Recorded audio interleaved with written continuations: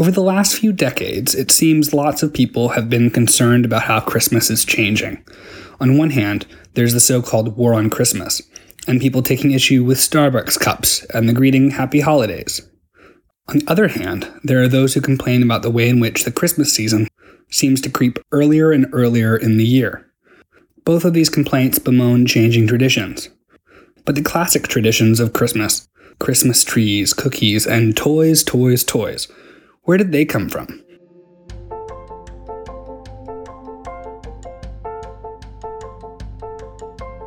Welcome to the Alleycast, a podcast from the Elfreth's Alley Museum in Philadelphia. We tell the stories of people who lived and or worked on this street, which has been home to everyday Philadelphians for 3 centuries. While we start in this neighborhood, we will explore connections that take us across the city and around the globe. Today, we bring you a special holiday episode of the Alleycast, exploring the history of Christmas in Philadelphia, a history of immigrant and popular cultures, of piety and consumerism. There's continuity, but more often the story of Christmas traditions has been a story of change.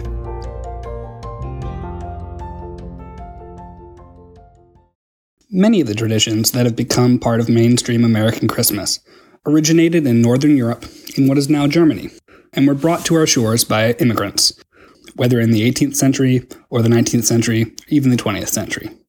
Christmas has changed and evolved, becoming not just a religious holiday, but a cultural and commercial season. Really, Christmas has been mutating during most of the time it's been celebrated in Philadelphia, from the 17th century to 2020, when we are experiencing a Christmas season like no other. But when was Christmas first celebrated in what is, today, the city of Philadelphia? Probably the 1630s or 1640s. The first European settlement on the western bank of the Delaware River was New Sweden, founded in 1638. Many of the Finns and Swedes who moved to the settlement likely lived in and around Fort Christina, located near modern-day Wilmington, Delaware. But those who came to New Sweden spread throughout the broader region. For instance, one of the earliest surviving log cabins in the nation was built in what is now Upper Darby Township in the 1640s. So the first celebrants of Christmas in this area were likely Swedes or Finns. Their Christmas traditions would have been informed by their Lutheran faith, as well as Old Norse winter feasts. The Yule board is one of Sweden's longest-lived Christmas traditions.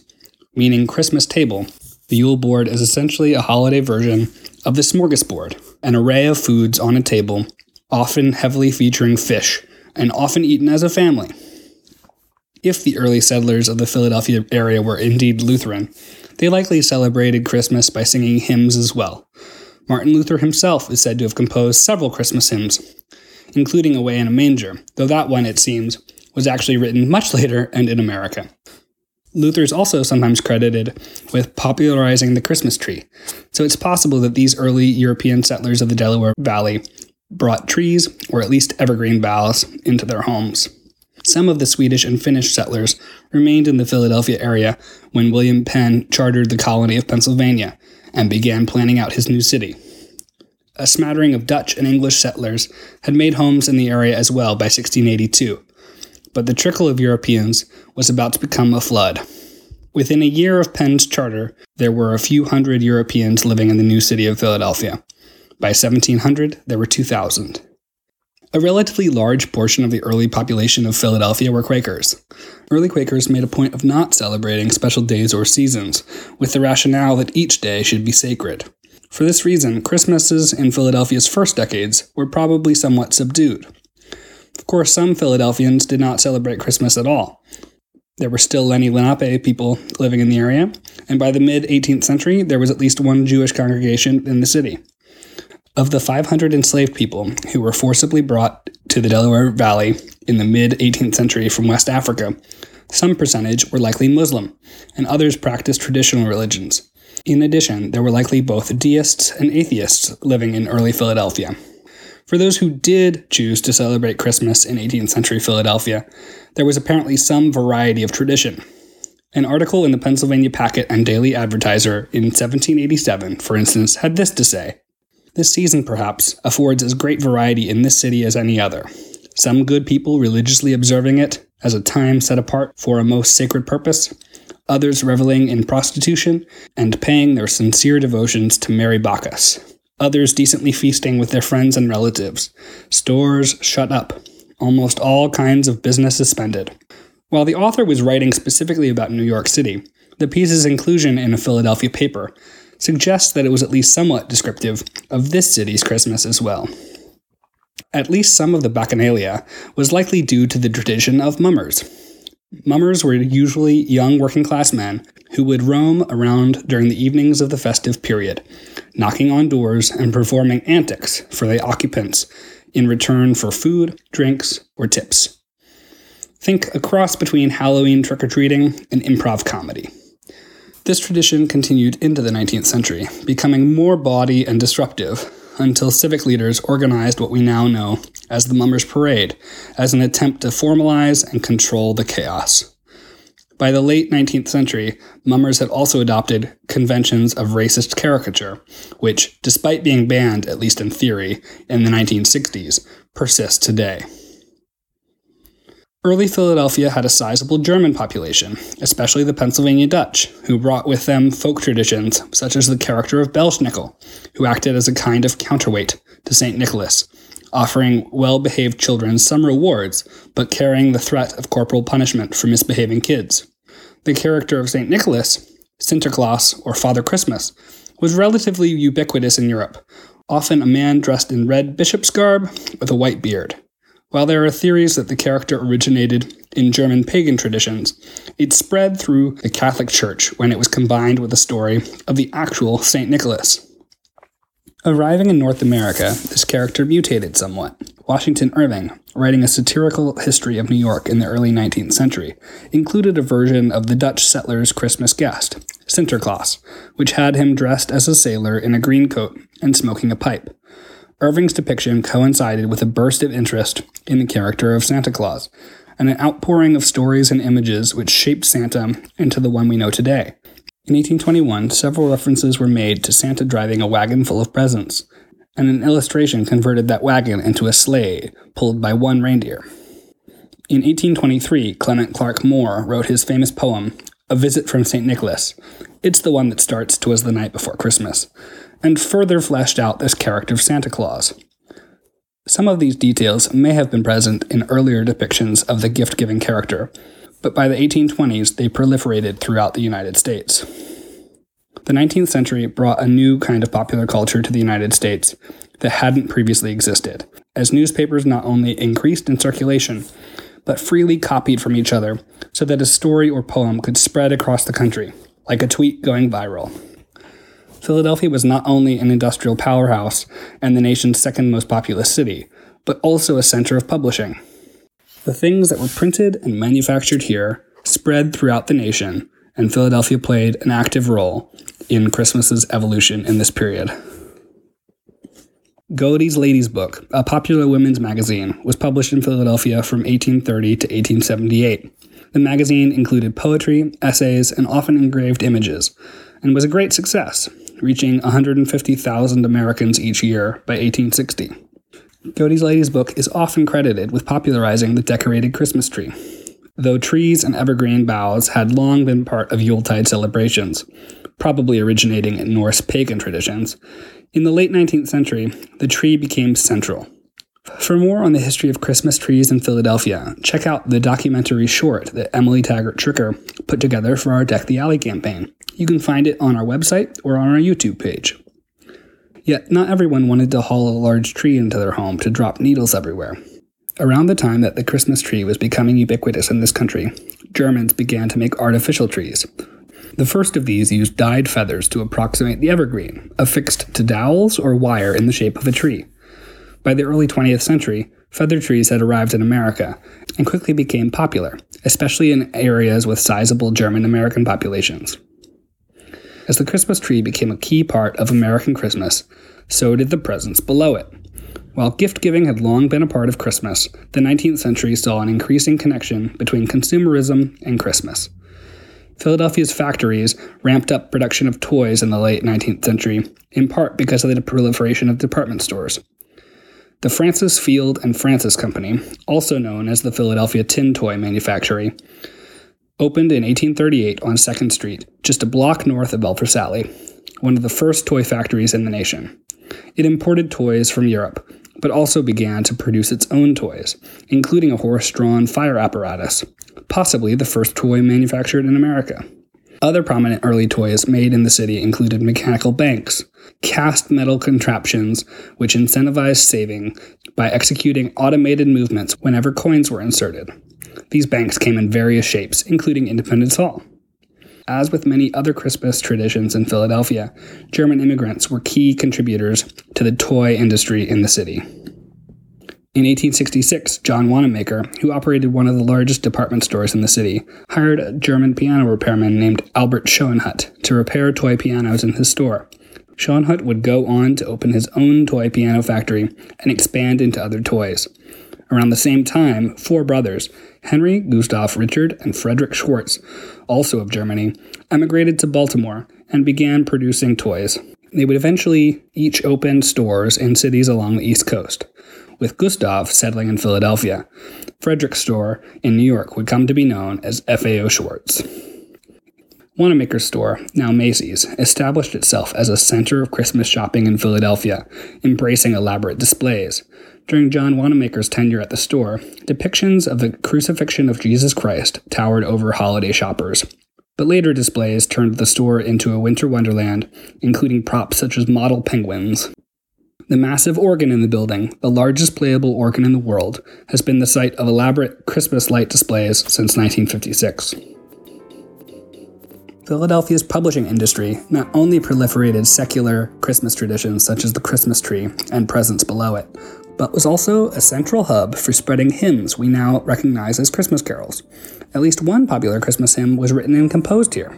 Phillips Brooks, rector of the Church of the Holy Trinity on Rittenhouse Square, wrote the poem O Little Town of Bethlehem, and the tune was composed by Louis H. Redner, the church organist.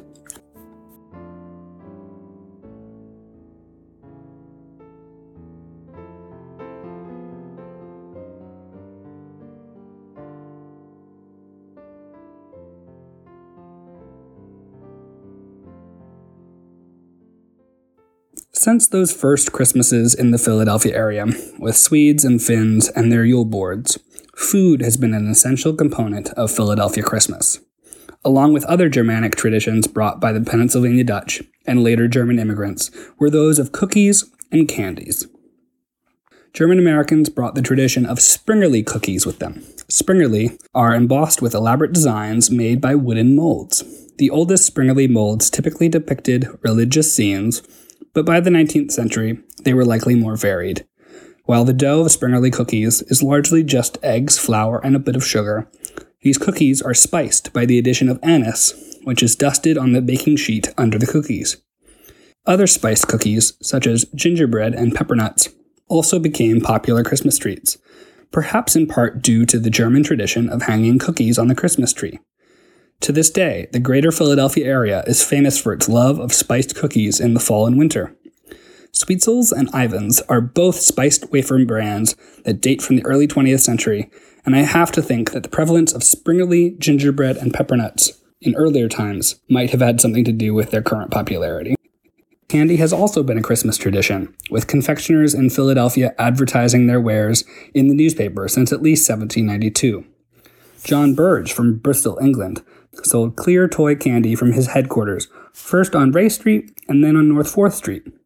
In 1814, clear toy candy and other confections were offered for sale by Charles Sampson at 11 North 2nd Street, right across from Christ Church, and a mere block and a half from Elfreth Alley. Several sugar refineries, then called sugar houses, were located in Philadelphia's Old City, possibly contributing to a greater concentration of confectioners hereabouts. Many of these traditions of food, decor, and gift-giving have their roots in religious practice, but in the 19th and 20th centuries, American popular culture developed a Christmas tradition that was largely untied to Christianity itself. While there are certainly many Americans who do not celebrate Christmas today, this more secular version of the holiday has become pretty ubiquitous, especially when it comes to consumer culture. We have little evidence of whether residents on Elfreth Alley participated in the various Christmas traditions celebrated elsewhere in Philadelphia. However, it seems likely that many would have participated in the popular culture of the time. Many alley residents in the 19th century were immigrants from what is now Germany, and likely made spiced cookies, perhaps even brought in a Christmas tree, or owned a feather tree. Immigrants from Ireland and Russia likely brought their own winter traditions as the century drew to a close. In the 20th century, however, Christmas became not only a time for celebration with family and friends, but also a time to invite visitors to the alley. Beginning in 1934, the Elfreth's Alley Association made a tradition of public Christmas trees, displayed outside in Bladen's Court or inside in the Hearthstone, Daliotti's restaurant at number 115. This public display, along with the open house day in June, was a way for the association to draw visitors to the historic street and build the street's name recognition as a way to advocate for its preservation. Since the 1980s, the association has hosted an open house in December called Deck the Alley, which has become a significant Christmas tradition for many in the greater Philadelphia area. It has also become a significant fundraiser for the Elfreth's Alley Association. Since the 1930s and the days of Daliotti, the holidays on Elfreth's Alley have been a part of our preservation story, an annual opportunity to showcase the beauty and history of the street and to fund our ongoing efforts. This year, of course, we have had to shift to a virtual format, offering a weekly video, or, this week, this podcast episode. You can check out our other Deck the Alley offerings at elfrethsalley.org/deckthealley. So where does digging up the history of Christmas in Philadelphia leave us? Did our idea of this somewhat secular Christmas crystallize in the late 19th century and just stay that way? On some things, yes. The vision of Santa in his red suit and hat with white trim, flying in a sleigh pulled by reindeer, has been pretty static. The basic set of traditions around the Christmas tree hasn't changed all that much. On the other hand, popular culture has continued to play with the Santa story, and strides in artificial tree technology have mostly left the feather tree behind.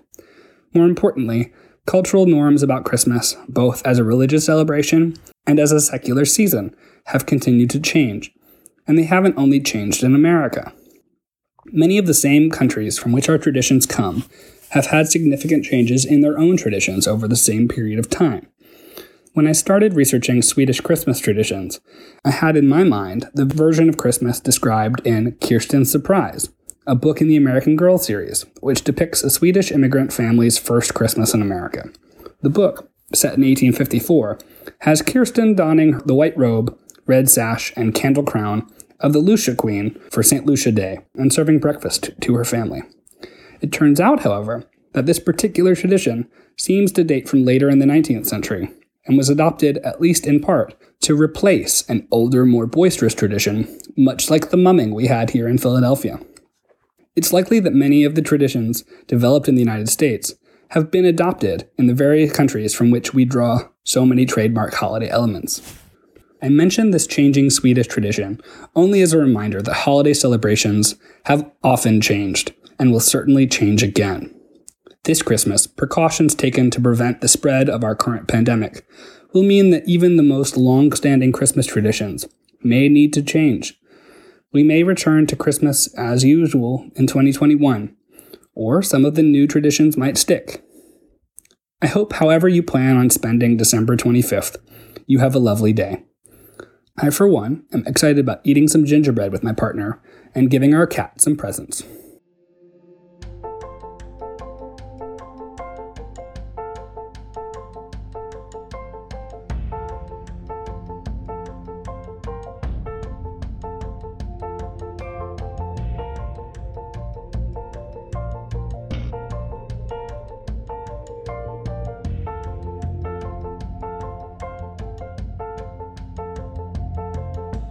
History is a group effort. This episode was researched and written by Ted Most, but would not have existed without the research done by Emily Taggart-Stricker, Patricia Silverman, and many others.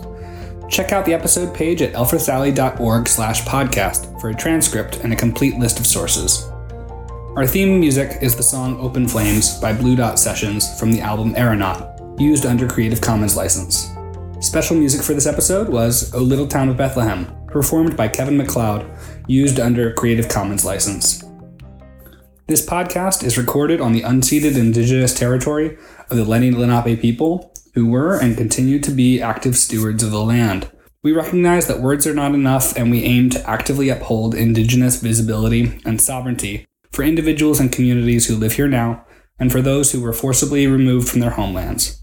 By offering this land acknowledgement, we affirm Indigenous sovereignty and will work to hold the Alpha Sally Museum accountable to the needs of American Indian and Indigenous peoples. Thank you for supporting the Alpha Sally Museum by listening to this podcast. If you enjoyed this episode, please rate and review us on Apple Podcasts. If you know someone who might like this podcast, tell them about it. There are several other ways to support us as well, so that we can continue to preserve and interpret this meaningful place. First, we have some cool stuff up for sale at alphasally.org/gift shop. You can support our Patreon page at patreon.com/alphasally for exclusive content, some swag, and to support us in a sustained way. The bonus content for our $10 backers this month is instructions for a gingerbread house in the shape of our museum houses. Thank you to our Patreon backers, Marnie Vaughn, Hillary Iris Lowe, Claire Rizelli, Rachel Hess, Carol Vinatieri, Kevin D'Souza, Patrick Whitwer, Greta Greenberger, Agnes Severi, Lynn and Rick Wexler, Hannah and Hayden Karlheim, William McGann, and Emily Taggart-Stricker. And of course, if you're able to make a financial gift, you can do so at alphasally.org/donate. Thank you, and take care.